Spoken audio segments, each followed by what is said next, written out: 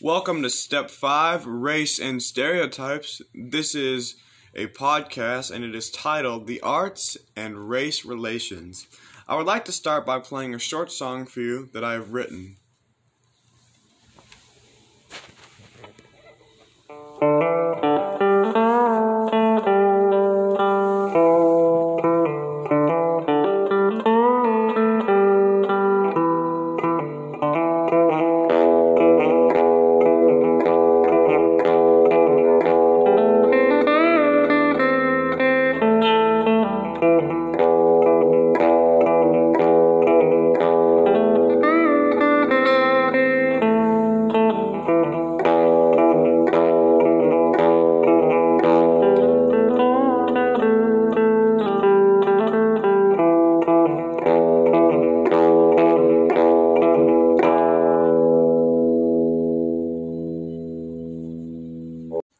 Here's the story about how I wrote this song.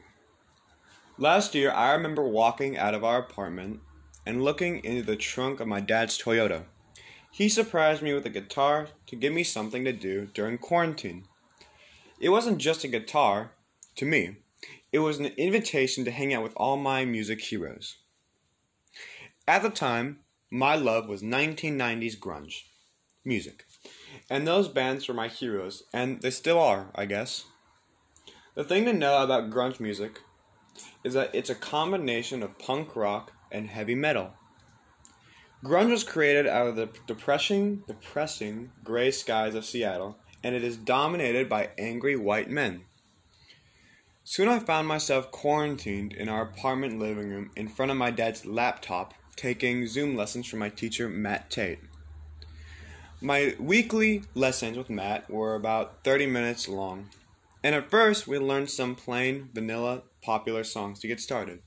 Small Town by John Cougar Mellencamp and Blackbird by the Beatles. Quickly, I was able to persuade Matt to teach me a few of my favorite grunge songs.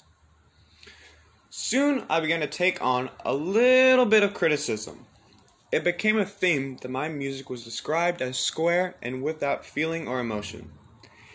To improve, I began to study the blues. Grunge culture in Seattle is angry white men. The blues, however, is an expression of pain created out of slavery and sadness.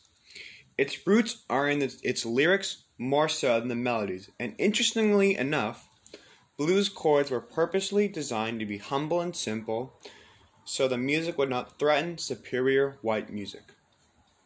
So I find myself alone in my bedroom with my blank music staff book and my guitar writing my own song.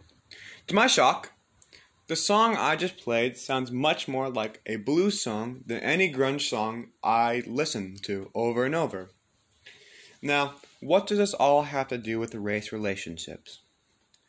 America is a melting pot with all these different cultures and beliefs, but so is music, and my story is a metaphor to America. It occurred to me that I don't know a single black person. Even though I like grunge music, I'm not an angry white man. I'm just a white guy living in Beaverton, Oregon. In some way, I have magically developed this gratitude to black culture for creating blues music.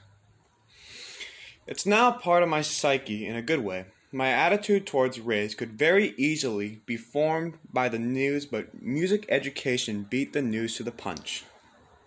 The government can try, but it can't make enough laws to cause prejudice to go away. Just as I experience, if the first experience with race comes in a positive message, the entire attitude towards race relationships is framed as positive versus negative.